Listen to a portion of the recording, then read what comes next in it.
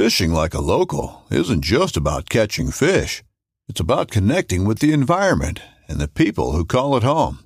It's about hearing the stories and traditions that have been passed down for generations and sharing unforgettable moments with the people you meet along the way. Fishing like a local is having an experience that stays with you forever. And with Fishing Booker, you can experience it too, no matter where you are. Discover your next adventure on Fishing Booker. Knives, machetes, saws, and shears, multi-tools, shovels, swords, axes, spears, hatchets, and tomahawks. If it cuts, snips, slices, or chops, Midway USA has it. Find great gift ideas in our huge selection of pocket knives and other everyday carry folding knives. Make a statement or create a family legacy with one of our top-of-the-line hunting knives. We've got a great selection of manual and electric sharpeners, too. For just about everything for the outdoors, check out MidwayUSA.com. Hunting boots are a critical component of any successful hunt. Whether walking a short distance to your blind or trudging miles through rugged terrain, your feet are carrying the load. Without the right boots, you could give up early and lose out on that trophy just over the ridge. At Midway USA, we make selecting boots for your next hunt easier. With just a few clicks of a mouse, you can decide on what's important, like waterproofing, insulation, size, width, and savings. For just about everything for shooting, hunting, and the outdoors, check out MidwayUSA.com.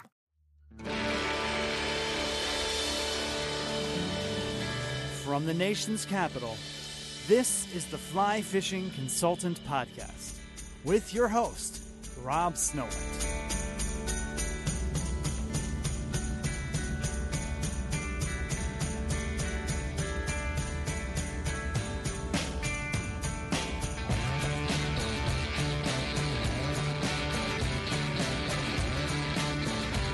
Thank you for downloading the Fly Fishing Consultant Podcast. My name is Rob Snowhite, and this is the 284th episode featuring Matt Smythe.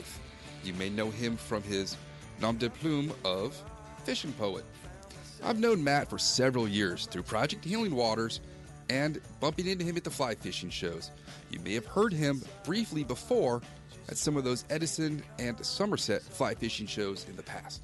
Well, this is an entire episode with just Matt as he describes Alaska and its importance to those that live there and those like him that visit. This episode is dedicated to Ryan Fitzpatrick.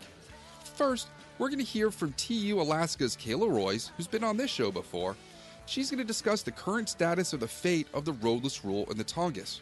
Then Matt tells us what makes Alaska so special.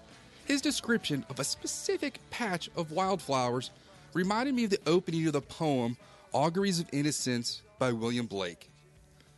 To see a world in a grain of sand and heaven in a wildflower, hold infinity in the palm of your hand and eternity in an hour. I also want to remind you that recent podcast guests Luke and Dan are now on their second leg of their 50 Nifty Fish in 50 states. We'll check in with them next week. Let's go to Alaska now with Matt Smythe. Hey everyone, this is Kayla from Trout Unlimited's America's Salmon Forest campaign. I was born and raised in Juneau, Alaska, and I'm an avid fly angler, hunter, and outdoor enthusiast. Having spent most of my life outside, I learned how important it is to speak up for the things that you care so deeply about. And for me, the Tongass National Forest is one of those things.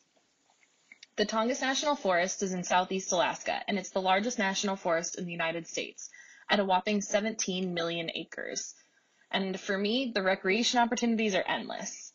If you're an angler throughout the year, you can search out the elusive steelhead in small creeks. You can swing flies for all 5 species of Pacific salmon. You can catch cutthroat trout, dolly varden, rainbow trout, grayling, brook trout, the list goes on. The Tongass is wild, and you can often wander the woods all day and never see another soul. The area is home to some of the healthiest fish and wildlife areas, in part due to the National Roadless Rule. So, what is the Roadless Rule? The Roadless Rule prohibits commercial logging and new logging roads on 58.5 million acres of inventoried roadless areas nationwide.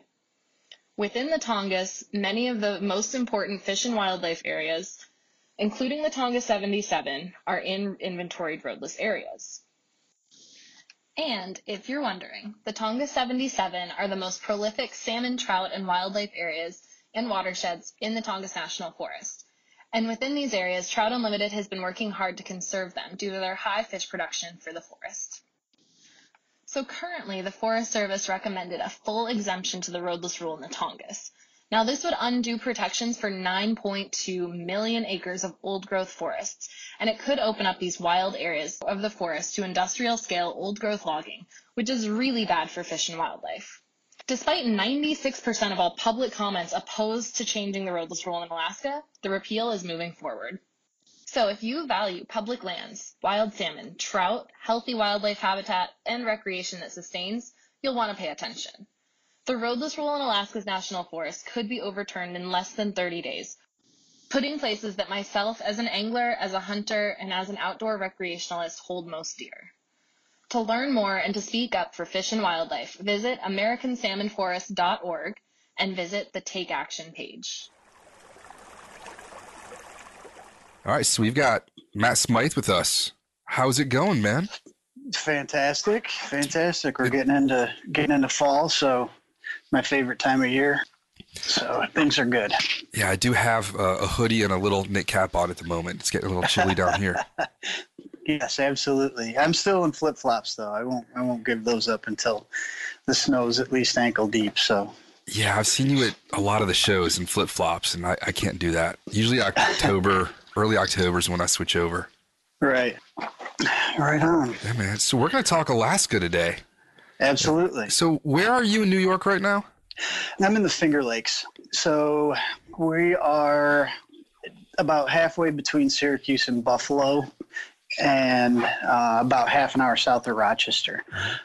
From this area, from Canandaigua, which is one of the 11 Finger Lakes. So I don't know, maybe 5 hours from New York City, roughly. All right. So How far are you from Alaska? a lot farther. at least two layovers. So tell us, how did you get into first going to Alaska, and what is it that brings you back? I always look forward to your Instagram stories and pictures. Well, so I've been twice now. I haven't gotten quite to the every year level, but the first time that I went to Juneau, and I went with a group of writers, editors, photographers, and some folks from Trout Unlimited. We were going up to spend some time in the Tongass. The Tongass National Forest is, I think I'm trying to remember, I think it's 77 million acres, that it's temperate rainforest.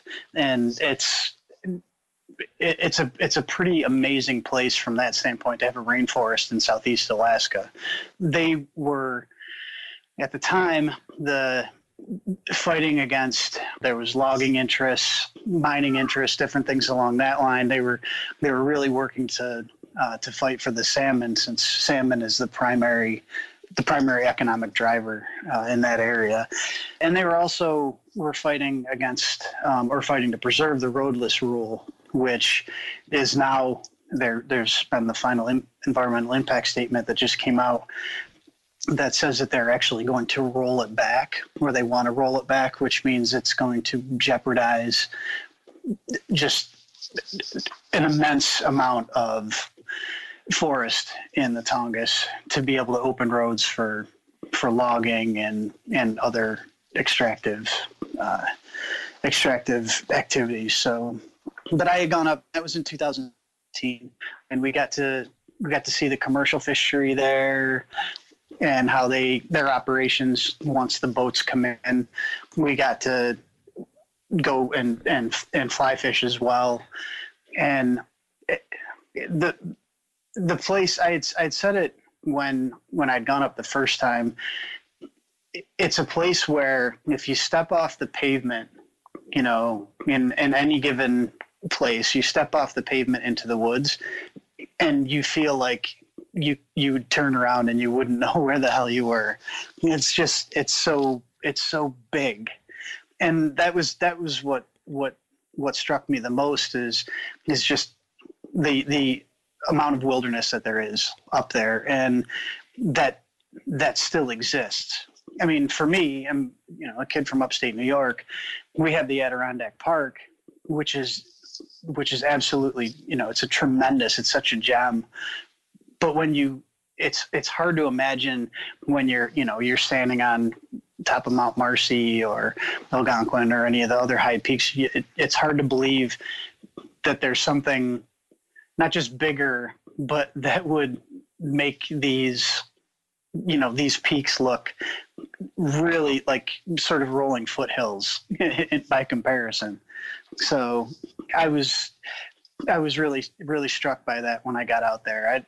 There's no way to prepare for it necessarily. So, but that first trip, I'd been, as a kid, you hear about Alaska, you hear about the Yukon and just that sort of subsistence living, and it's hard living, right? You gotta work and really pay attention and pay attention to the land itself in order to be able to live sort of, I guess, in concert with it. And it was always just fascinating to me. So being able to get up to Juneau was just that was a dream come true. Now flash forward to this year, and I decided to take the older of my two boys and to head up to Bristol Bay. There's a handful of reasons for wanting to go. I mean, obviously fishing is one big one, but I've been doing, for the last 3 years anyway, I've been actively working with a number of other organizations and people on trying to fight against Pebble Mine in Bristol Bay. I don't want to go too far into it because I'll talk about it a little bit, but I want to talk a little bit more about Alaska itself. So we decided to go up. I wanted to see Bristol Bay before, God forbid, the ball bounces the wrong way, and now this immense mine is going to be dug in the headwaters of what is the largest sockeye salmon run in North America. I think even in one of the largest in the world.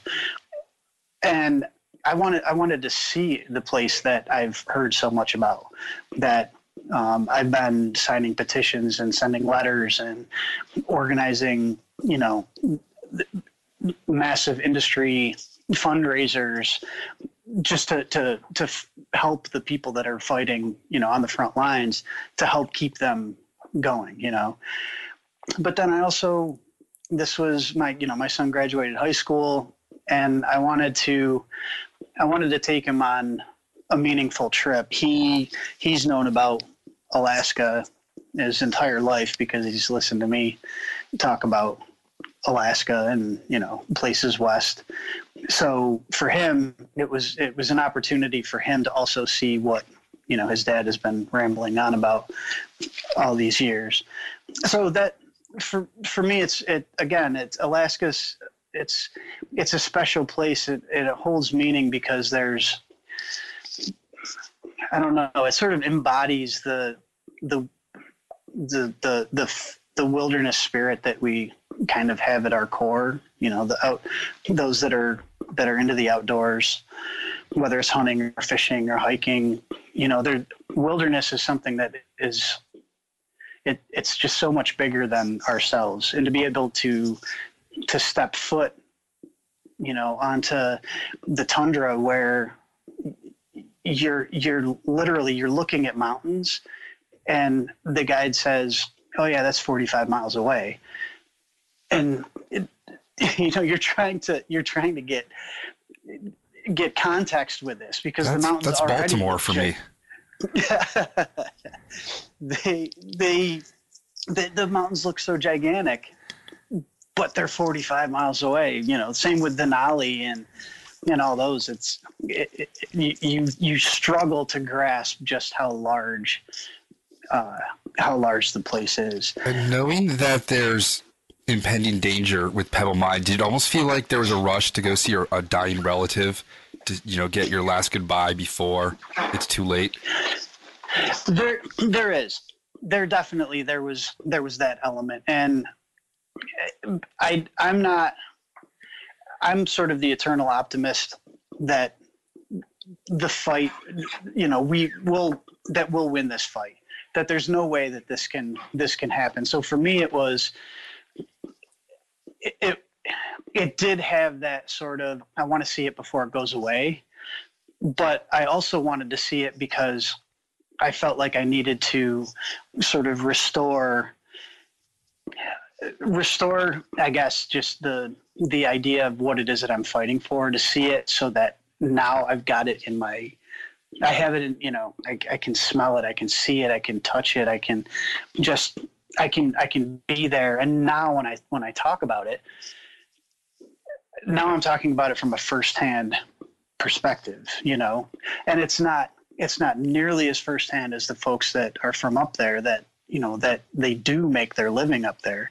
You know, the indigenous cultures and Native Alaskans, they're just, you know, that if it goes away, their livelihood goes away.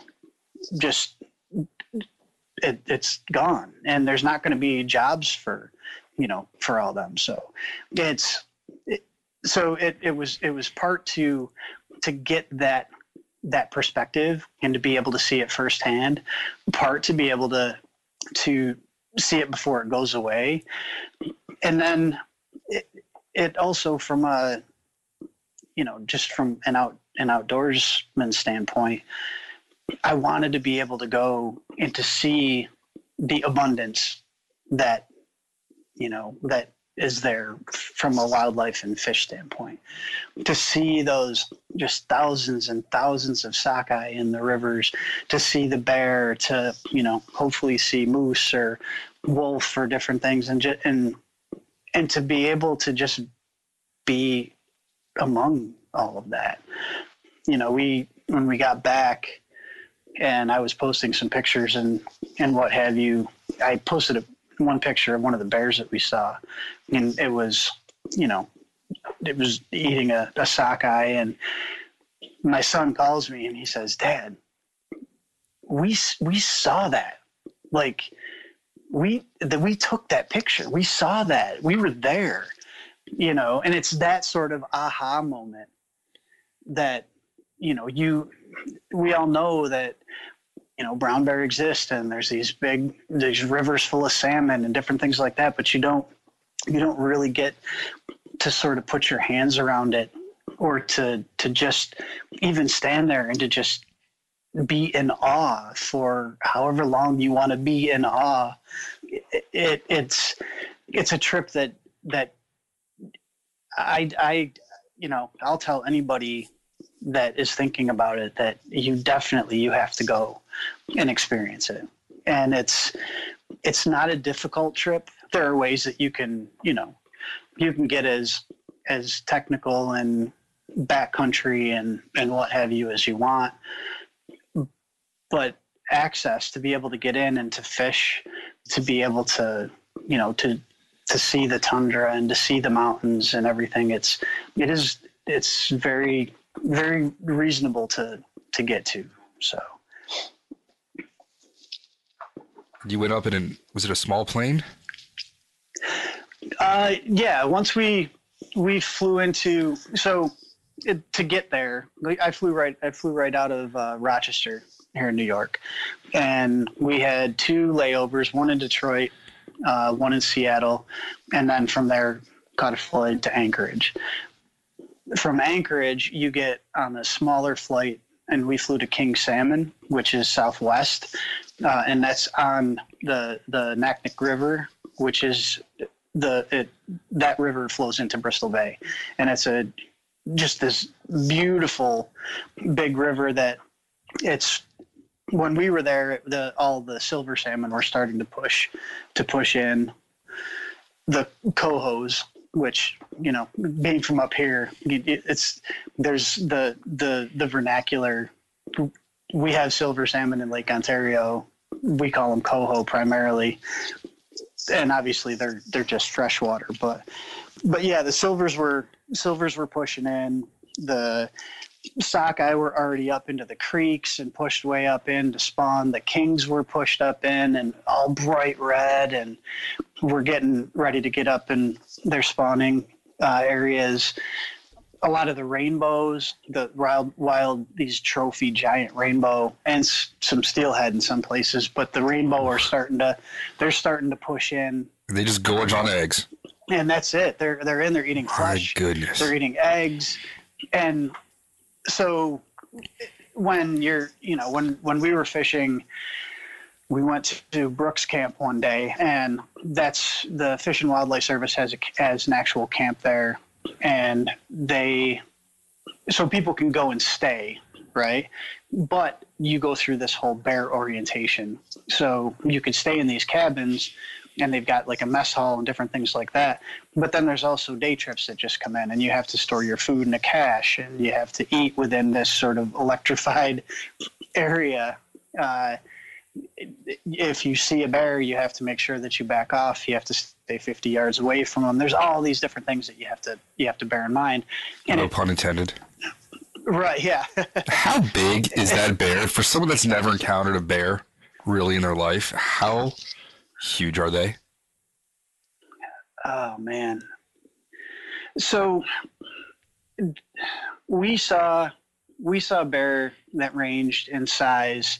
Obviously, the younger ones they're not as big, but they're roughly, you get them around 400 pounds. Wow. We saw a pair of siblings that were wrestling in the river below us, and it was actually our guide. We fished with Frigate Adventure Travel. It's Kate and Justin Crump are the owners of that, and we were out with Justin, and he says, it's a rare sight, because at Midway USA, we know the AR-15 is one of the most popular rifles in modern American history. Known for its modularity and widespread use, it's often considered essential to any gun collection. The essential things you need to run an AR-15 are usually always in stock during shortages, things like magazines and 5.56 ammo. Whether you're looking to buy a new AR-15 or buy parts for your modern sporting rifle, log on, and for just about everything for the outdoors, shop MidwayUSA.com. The brown bear are very solitary, so they tend to not be around other bear, and except for, say, moms and their cubs.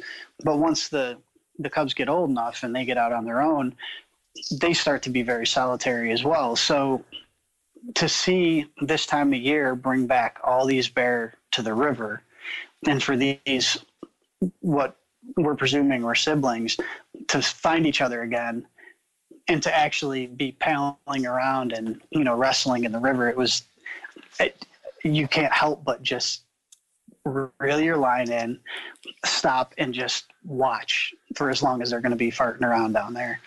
And so, and those were small ones, like a pair of 400 pounders, but they get up to generally, like, I think some of the bigger bear get up to like 900 pounds. We saw some that were most definitely pushing 1,000 pounds. They were absolutely gorged, fat, stuffed sausages on sockeye, and we got to see them up at Brooks Falls. Brooks Falls is sort of this is the epitome of when people think of bears sitting in waterfalls and the salmon jumping up and they're grabbing them out of the air and all that. That's Brooks Falls. There was one bear sitting on top of the falls on this small rock outcropping, and he had blocked the water, and the water's rushing around him. There's another one in the hole below him. There's two on the far side. There's one that's lounging on a boulder, another one that's walking up, and there's just fish. There's sockeye everywhere.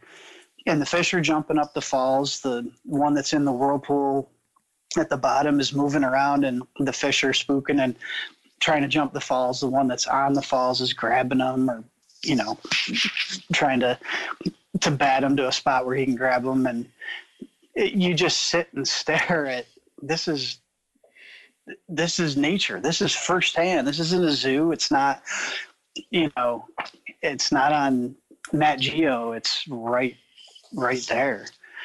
When we were further downstream from the falls, we would have to back up across the river. One of these big males would come lumbering down the shoreline, and he's just working his way downstream, and you back up across and let him go through and walk back up and get back into the area we're fishing, and then another one comes down, and you just have to kind of keep your head on a swivel. But they're amazing animals. They're as big as you would dream they would be, but seeing them I don't know, there's something that it's like the connection, the connection closes, and you're like, damn, I didn't even imagine that big, I didn't imagine that big was going to be that big. So what does it smell like with giant bears around and salmon by the millions, probably rotten salmon on the side? Does this just smell like wild nature? Surprisingly, it's not. It doesn't smell bad. It doesn't smell like anything but it just smells clean. You smell the trees, and the water is just crystal clear and fresh. There are some spots you get, when you're walking, whether it's through the tall grass or whatever, and you're working down a shore, spots that it might get a little ripe because they've grabbed several fish and they're over there eating, or they have eaten, and there's just whatever that's left of the carcass is sitting there. But generally it smells, I don't know, it just smells untouched. It's sort of like when you get far enough away from the city and you can actually see the stars because there's no light pollution, or if you get far enough away when you don't hear the sound of any sort of traffic or planes or anything like that, and there's just this fantastic silence that, like, we were out the first morning, we went up the river and we're fishing for pike on a lake. We had just gotten there, settled in, shut off the engine. We're getting the rods situated. And my son Cam was standing on the bow, and he said, "It's so quiet, it almost feels disrespectful to talk." It's like that. It's almost a spiritual quiet. That's profound. And then likewise, you look at the sky. He says, "I can't believe how big the sky is even." He says, back home you look up and okay, there's the sky. You've got trees and everything else. It really doesn't matter where you are. You can be out in the country. Still, you look up and the sky's just right there. Well, in Alaska, he says, you look up and then you got to look left. You got to look left further. And same with right. He says, you just keep looking and there's just more and more and more sky. And that, to me, to see him, this 17-year-old kid, I've been lucky enough to be out, in Montana and Colorado, and I've seen mountains, and I've seen, big, when the landscape gets big. But this was his first time seeing it, and I had to stop and put myself back in his shoes to remember, like, how awe-inspiring it was when I saw the Sawtooth Range in Idaho for the first time, as the sun was coming up on, there's these moments that I had to remember and had to put myself back into, to not so much to relate, but to celebrate it with him, to have that feeling in my gut and that sort of awakening that he was feeling. And that's a special thing. And it's something that, I hope that I don't ever sort of take for granted. And I know that he won't either. He's just of that mind that these experiences are, this is the world, It's something that I didn't necessarily have growing up. It was always available, but my family didn't really travel, so I didn't realize how big and amazing the world was until I got older and started, in the military and what have you. But he's always heard stories, and now he's got some of the experience that I have. Now he has it for himself. And I think it just, it's going to open floodgates. Maybe there'll be a third generation one day. All three of you go. That'd be all right. Yeah. I'd just be happy to get my daughter and my other son up there too. Our youngest, he's a sophomore in high school. He's going to have 2 years without any siblings at the house, and he's going to get to travel plenty. So he got to cool. sit this one out. Yeah. Were you able to see the whole salmon forest sort of come to fruition? The bears eating. They said there's a smell up in the grass where all the nutrients from the salmon are brought out into the woods, and then the wood contributes to the salmon, and then it's just a giant cycle. That's absolutely what it is. You feel as though you're witnessing this amazing cycle. It's all happening. It's just all happening around you. I mean, being in upstate New York, in Western New York, we have the Lake Ontario tributaries where the salmon push in from Lake Ontario, and then the browns and steelhead and what have you. And there's carcasses everywhere.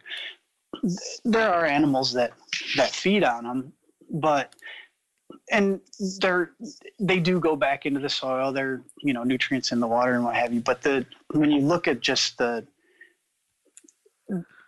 sheer numbers and how big the place is, it's to scale, right? Like what I see back home, there's scale that up by 1,000 times. You have that much land and you have that many more animals, and the size of the animals, because they have so much room and so much that they can feed on. I mean, in Katmai National Park alone, when the salmon are running and they're pushed up, there are 43,000 brown bear that come back to Katmai Park to gorge themselves on millions of salmon before the hard winter. And that so it gives you an idea of how much the fish feed the folks, the people that live there. They feed the animals.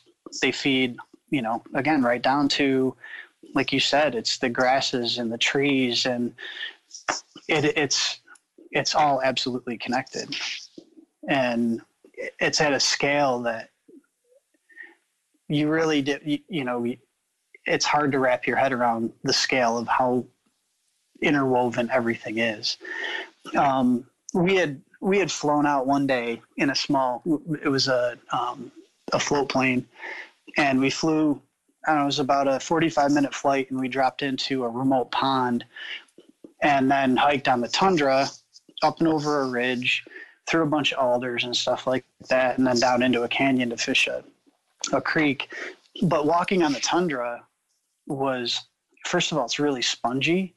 So, when you think of tundra, you think frozen tundra, right? It's just wind whistling and cold, and everything's sort of brittle and hard and jagged. And it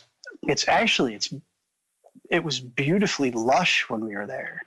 The ground was soft. There's lichens and sort of moss and other small plants and things like that. And it's a really uneven surface. A lot of that has to do with the permafrost has been essentially thawing, and that's, because of the rising temperature of the planet and what have you, with climate change. And so it's causing, there are spots that heave and other spots that sink. So the ground, it's very uneven terrain, when you're walking through, but it's amazing to see, the old boulders and the flowers that exist in like a thumbnail's worth of soil. Just it's spectacular to see just that ancient landscape, But when we were flying in, you could see out over everything, and the tundra just goes on forever.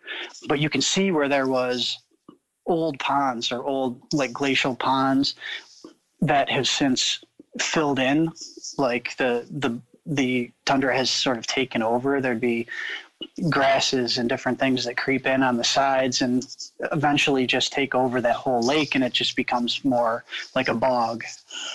Kind of like there's places like that in the Adirondacks. There's a lot of lakes that are surrounded by bogs as well. And I had that in my head when I was looking at all these from up above, but you can see just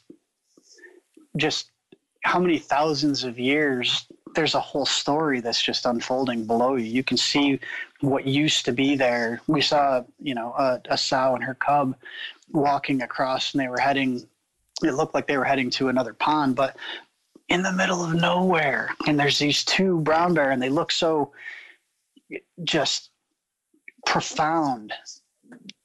We're pretty well up in the air, and there's just this perfect bear shape and the cub just walking across the tundra, this beautiful green and gold of the tundra. And there's this dark figure lumbering along, and rivers that are snaking through in different spots, and mountains off in the distance. And it's just a profound sight. Was that bear even acknowledging you? No. Does it even know what you were?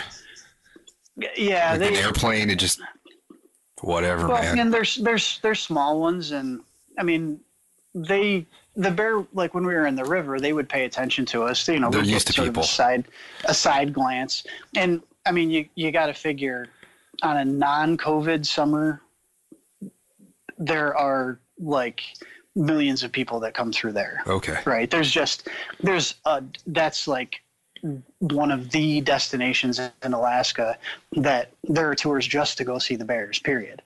So for us to be there, there was only one other fishing party on the river while we were there. So there was only 4 other people aside from Cam and Justin and I in the river fishing. And that to me was, it was pretty damn cool to have almost the whole place to ourselves. And it's very rare, but for us, it was kind of nice because the bear, there's not the risk of some, idiot wants to get close and, no, I'm going to take a picture. I'm going to see how close I can get or whatever, pushing the boundaries. It's just, we respected them. They might have looked over or stopped, picked their head up or something like that. But generally they did what they were going to do. And, it's pretty cool to witness nature like that you're on their turf, and even at 50 yards, I can't move in, knee deep river that quickly to be able to turn and burn. So it's pretty amazing to be there and see them on their terms. And the fish, what is it like casting to something that is in such a pristine, clean environment, so far away from absolutely everything? Well, what I found interesting was, there was a few different places that we fished, so the situations were different. When we were at Brooks, there's just, all you see is, just sockeye everywhere, and they're pre-spawned, so they're all red, green heads. They're not up on their beds and in their areas yet. They're pushing up there, and we're really just ignoring them because they're not eating, and the only way you're really going to catch them is if you floss them, And for me, I would have loved to have held one, but I just wanted to catch fish that were biting, and I could see them in the river, and I don't need to disturb them at the end of the day. So getting past that, there's all these fish just all around you. And we were just trying to pick rainbow trout that were in and among them, that were just sitting and staged and waiting, that had pushed up from the lake. And so we would skate mouse patterns, or I just fished streamers and mouse patterns for them. I didn't even bother fishing eggs or beads, just because we caught some in other places, but on this particular day, I just wanted to pull a couple of streamers, just little goby patterns or what have you, and mice patterns too. So they come up and just grab it off the surface. But it was awesome because we would fish together. And so when I can't necessarily see where a fish was holding down below me, but the guide had talked me into it. And then Cam and Justin would be like, oh, he's moving. And all of a sudden, he's grabbing it. Or there's spots where you can see him and they chase it 25 feet before they grab it or nose down on it right on the bottom and take it like a tailing bonefish or something. It's very, very cool. And it was there when we fished for pike. That was, it was all flat water, and we would spot them in some instances, spot them way ahead and just, chuck long cast and stripping streamers. And the last thing we expected was to catch pike when we went to Alaska, because it was never on my radar. It was, we're going to go up, we're going to be able to see sockeye and all this, and maybe some Dolly Varden and grayling and so on and so forth. And so to catch pike, that was like, check the bonus box, How big were these pike? There were some 40. There were some big ones. There were some really big torpedoes. The ones that we caught were all probably around 30 inches. Yikes. Thereabouts. Really, really pretty fish. As aggressive as you expect pike to be. Obviously the big difference is just, when you're looking up from the water, the landscape around you is a lot different than where we find pike back east. The diversity with, going after them to begin with was really nice. And then we got into some pink salmon just in the main river. We saw a lot of really big kings. I mean, like big, like 40-pound, bright red, just gigantic fish they're just holding, waiting to, push up further to get to their spawning area.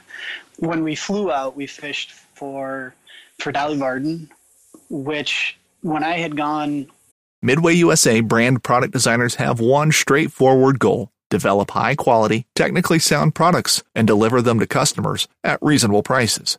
If you are immersed in the shooting sports industry and pay close attention to every single detail, you know our products are built right and stand up to everyday use. Who has shooting mats and range bag systems to hunting clothing and just about everything for the outdoors? Log on and shop 24/7 with super fast shipping. MidwayUSA.com. To Juneau before, we only caught Dolly Varden they might have been 10 inches at best. And they were just gorgeous fish. It reminded me a lot of brook trout. Just, the dark sides and bright colors, and the white on the pectoral fins and things like that.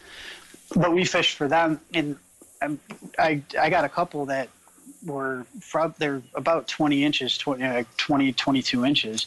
Just beautiful, big, these amazing looking fish, and they fight like a son of a gun. And so we caught a bunch of those. We caught some rainbows in that river too. But then, this story is going to be the story that I tell for the rest of my days. We had fished the river down to where we were going to take out, or actually climb out and then hike back up over the ridge and go back to the pond where the plane was going to get us. But we were about 40 minutes early. And Kate, she says, hey, let's just fish down around the bend a little bit. And then we weren't going to go that far. Well, I get down around the bend and I notice this. It's fast water, but it's really glassy. And there's grayling rising and grabbing. There's probably 8 of them or more working in this one hole and grabbing flies off the surface. So we rigged up one dry fly rod and then we played baseball. And it was you get 3 casts. If you don't get a fish or you don't get a rise, then you hand the rod off to the next. So I didn't get a fish on the first run. I gave it to Cam. Cam casted, boom, catches one right off the bat. One rises, you can see him from wherever, you can watch him come up and snatch it. So he gets one on his turn. And it was just high fives, outstanding, all this. You get a couple of pictures real quick and put them back. And I'd never seen grayling before. And they're just, you can almost mistake them for sort of a bland looking fish. If you look at them just in general, they're just kind of gray. They do have that great dorsal fin, but when you really take a look at them, they almost have this, there's a turquoise that's in and amongst their scales and stuff that when in certain light, it just lights right up. It's beautiful. So Cam catches one, I get one on the next one, and Cam's like, man, 2 out of the same hole. That's pretty cool. I bet you we don't get 3 though. And I give the rod to him. Doesn't he catch another one? He's like, there's no way we're going to get 4. Don't I get another one? We caught 8 grayling between the two of us. We went 4 and 4. We caught 8 grayling out of that hole and wound up running out of time and had to leave to go catch our plane. How many innings did you get through? Oh, geez. Well, we got through, let me see. So it's 8, 9. I think we got through 9 innings. Right. Yep. And everyone had to fish the same rod with the same fly? Yeah. We had one break off.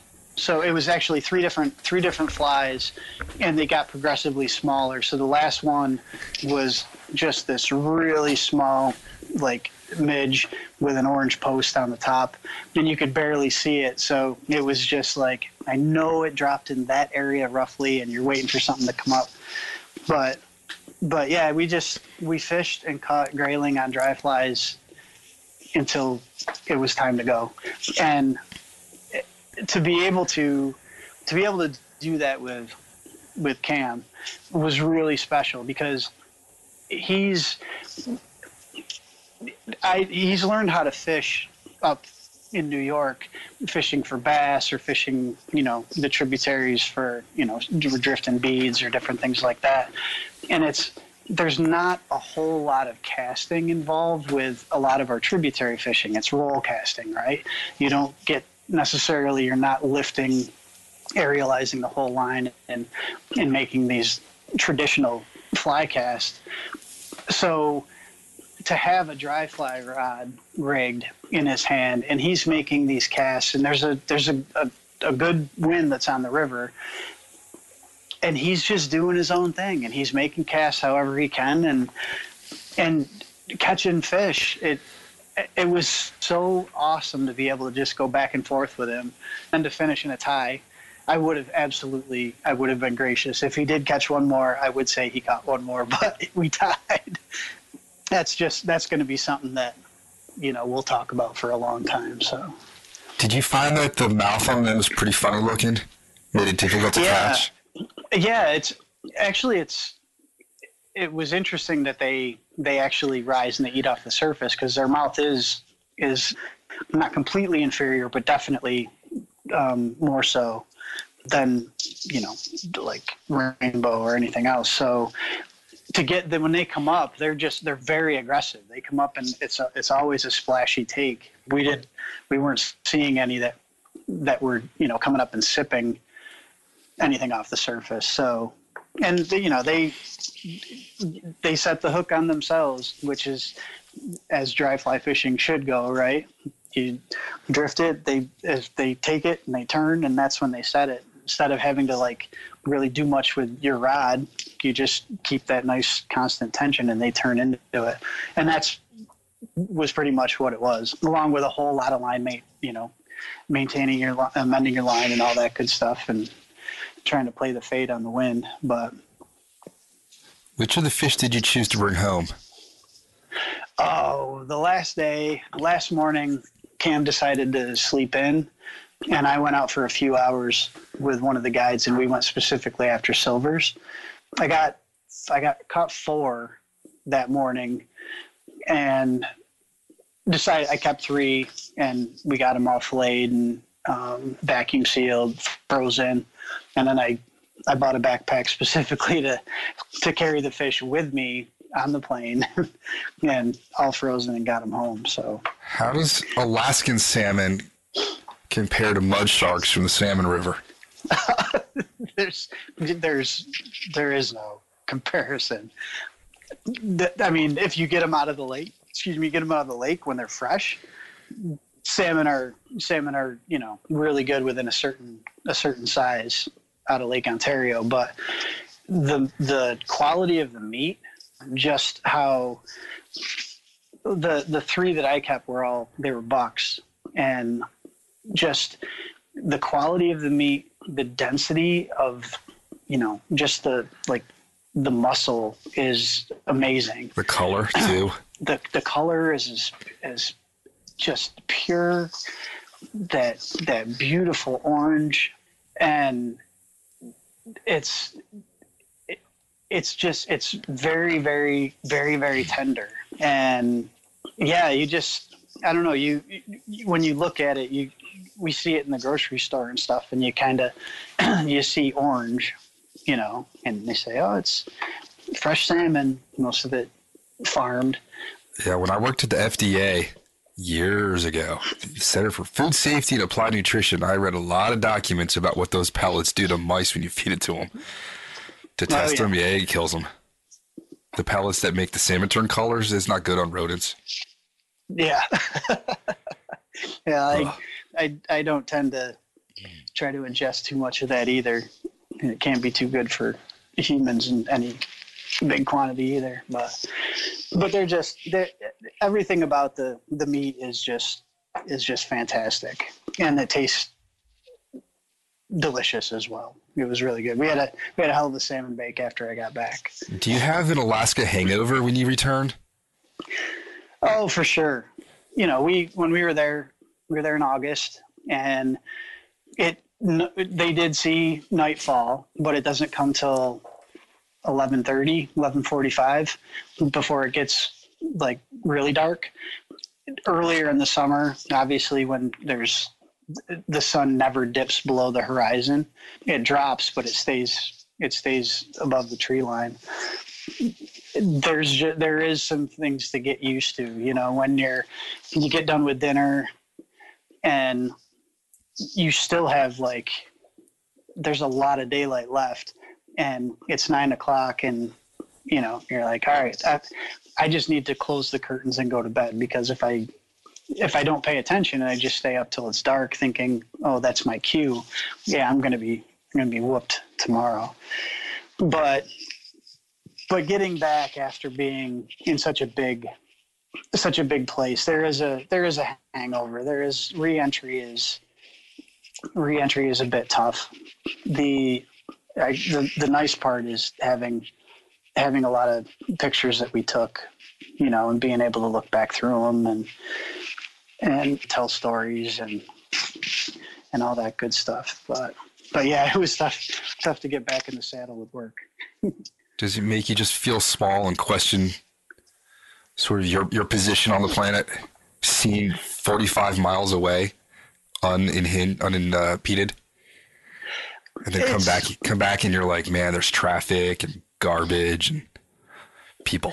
Yeah, well, I've always known that, I've said eventually I'd love to live out west and what have you, and we'll see what happens. But I also it does help me pay attention more to what is still undisturbed and what's still sort of pristine around here, and it helps me, that perspective. It just helps me value where I am and where I'm from that much more, because we do have a lot of just beautiful places back up around here, and it makes me just want to pay attention more and want to be a better advocate, and I will always be an advocate for the environment. It doesn't matter where in the country it is, but to be able to experience some of the issues, with Pebble Mine, or with the Boundary Waters up, the mine that they're proposing to put in up there, these places they're no less special than any of our own in our own backyard, and I think we have to sort of look at it with that perspective. We do have access to these amazing places like Alaska and out Montana and Wyoming and so on and so forth, but we've got amazing places right in our backyard, and we couldn't imagine something happening like, say, Pebble Mine in the Finger Lakes region, right? It just would not fly. So why does it fly? Just because it's remote?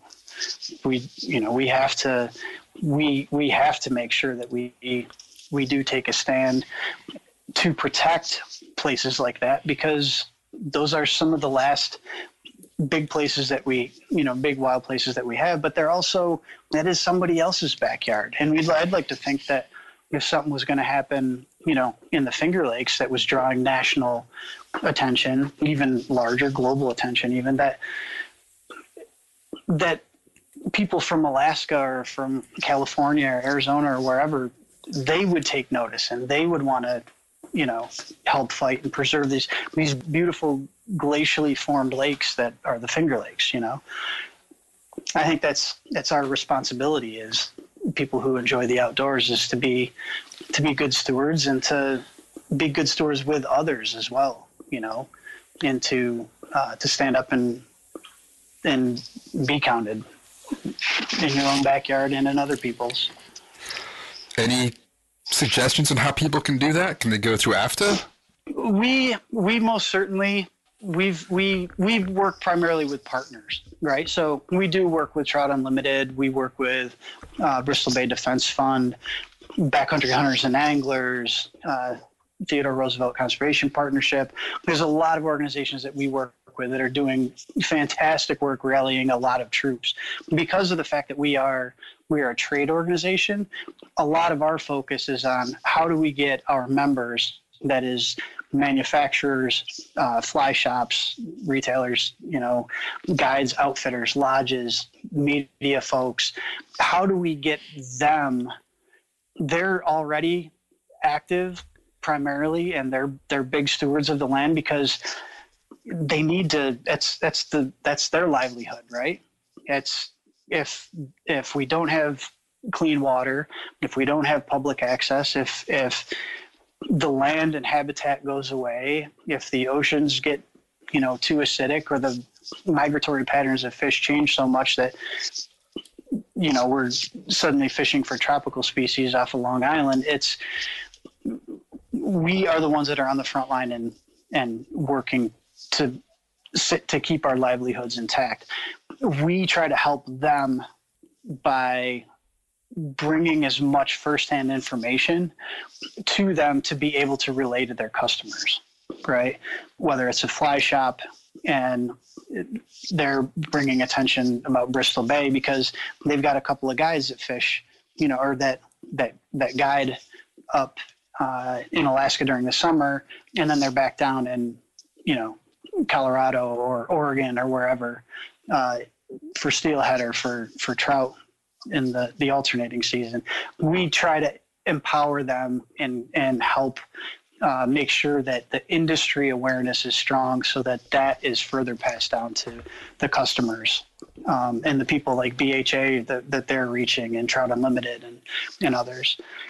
So our focus is really on the industry. But if Trout Unlimited has got, absolutely, you can go to their website. They've got a lot of resources and ways that you can get involved, whether it's through social media or it's sending letters, petitions, different things like that. They're a great place to get involved. BHA is as well. United Tribes for Bristol Bay, they're a great organization that most definitely needs a lot of support. They are essentially the association that represents all of the indigenous tribes in the Bristol Bay region, and they're a fantastic source for information. as far as Bristol Bay is concerned, and for also getting involved. But just in general, there are a lot of places that you can get involved, even right in your backyard, you know. And it could be something as simple as anytime you go out and fish, make sure you carry out some sort of trash, whatever you find, you know. It's the little things like that. It's leaving a smaller footprint than, you know, you made walking in, or than somebody else made walking in. That's just it's just an ethic that, you know, we need to make sure our kids understand, and we need to adopt more and more ourselves, is just that responsible use, you know? Absolutely. And someone taking their kids to a place like you do definitely shows them what needs to be protected, where a kid sitting on their computer all summer didn't get to see. And I know that there's, you know, I'm very, very fortunate to have been able to take my son there this summer, and to have been there back in 2013. And I know that there's a lot of people that, you know, they may never necessarily get to go to Alaska, let alone say get outside their state, you know. There's a lot of different realities, but for people to understand that there is a bigger world, you know, like I wanted my son to know, and he knows in general, there's the, you know, he's been out to Long Island and see the ocean and different things. He's been some, you know, different places, but I want the kids to have a bigger worldview and know that it's not just your immediate universe, and that's all that matters.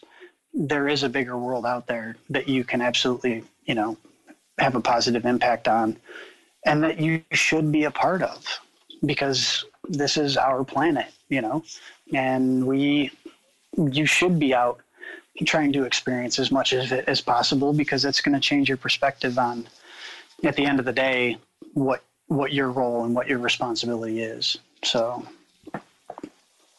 Fantastic. Let's wrap this up with some random questions. All right. If you had a superhero's power to make you a better angler, which power would you choose?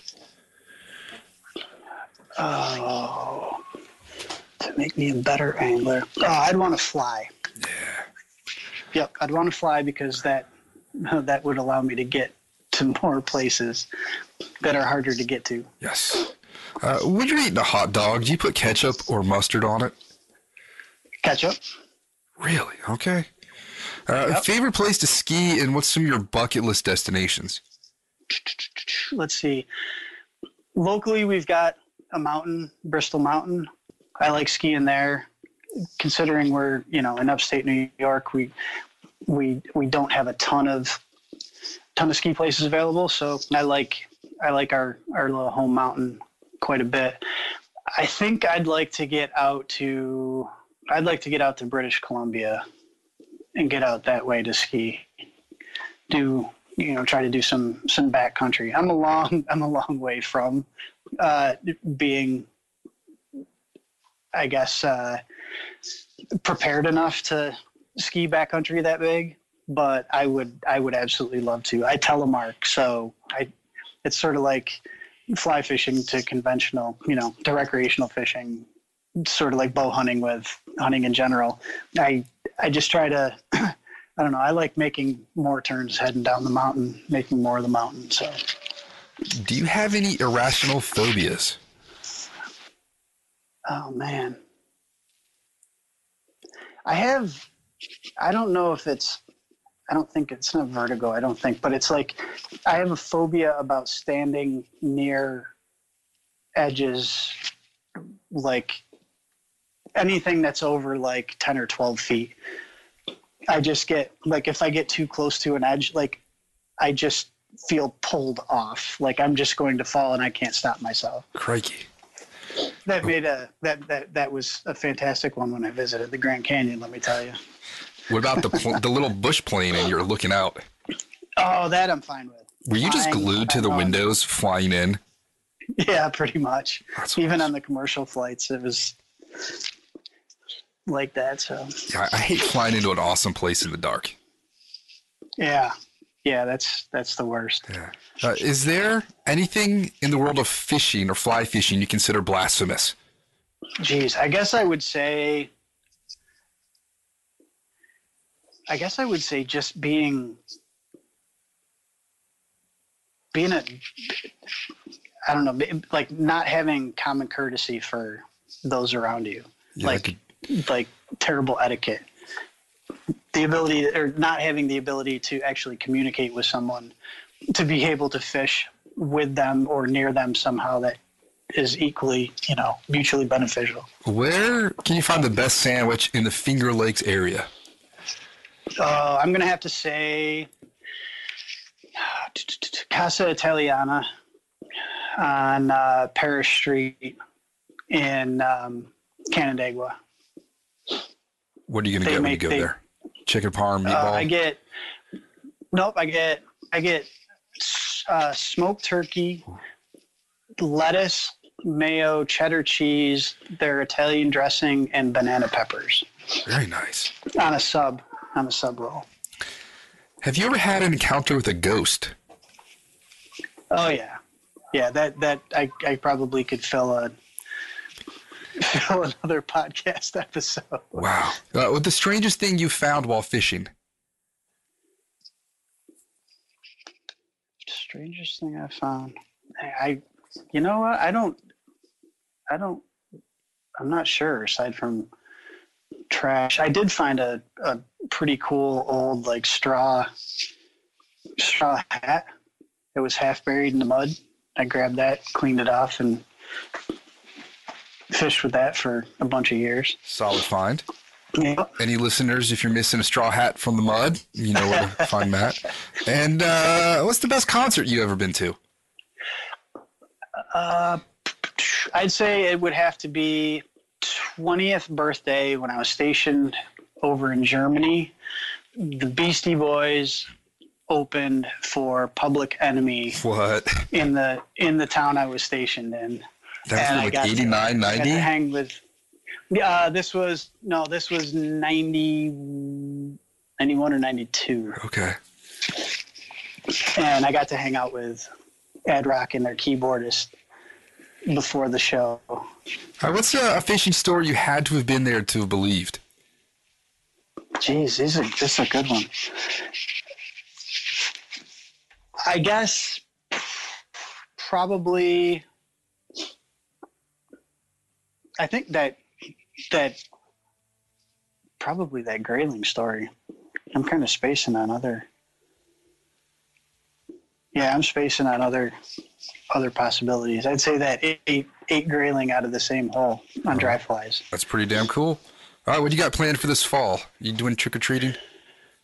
No. My kids they're all above and beyond that in age now. And I don't know what COVID is going to do in our neighborhoods anyway. But I am going to be getting ready for the Browns and Steelhead to be pushing into the tributaries. And I'm going to get back in the woods for whitetail season as well for archery. Cool.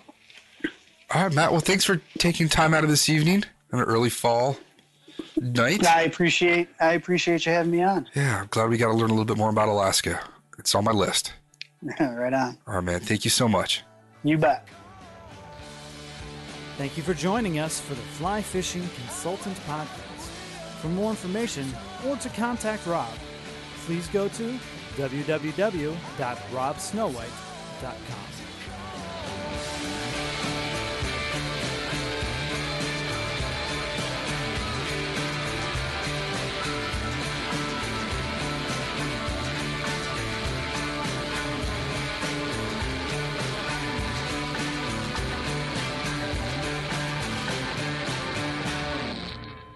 This podcast is brought to you by Freestone Productions at freestoneproductions.com. Don't miss Mondays with Into the Blue, brought to you by Academy Sports and Outdoors. Every Monday night from 7 to 10 p.m. Eastern on Waypoint TV, the destination for outdoor entertainment. A life that has the stories to back it. A life to be proud of. It's a Winchester life. Yeah, baby. 6'8" Western. Oh, mule deer, baby, right there. Tune in every Tuesday at 7 p.m. Eastern on Waypoint TV. Brave anglers search for the one they call king, but who will take his throne? Tune in to Waypoint TV's Battle for Silver, Saturday, May 18th from 12 to 6 p.m. Eastern. Presented by Abyss Battery. Waypoint TV.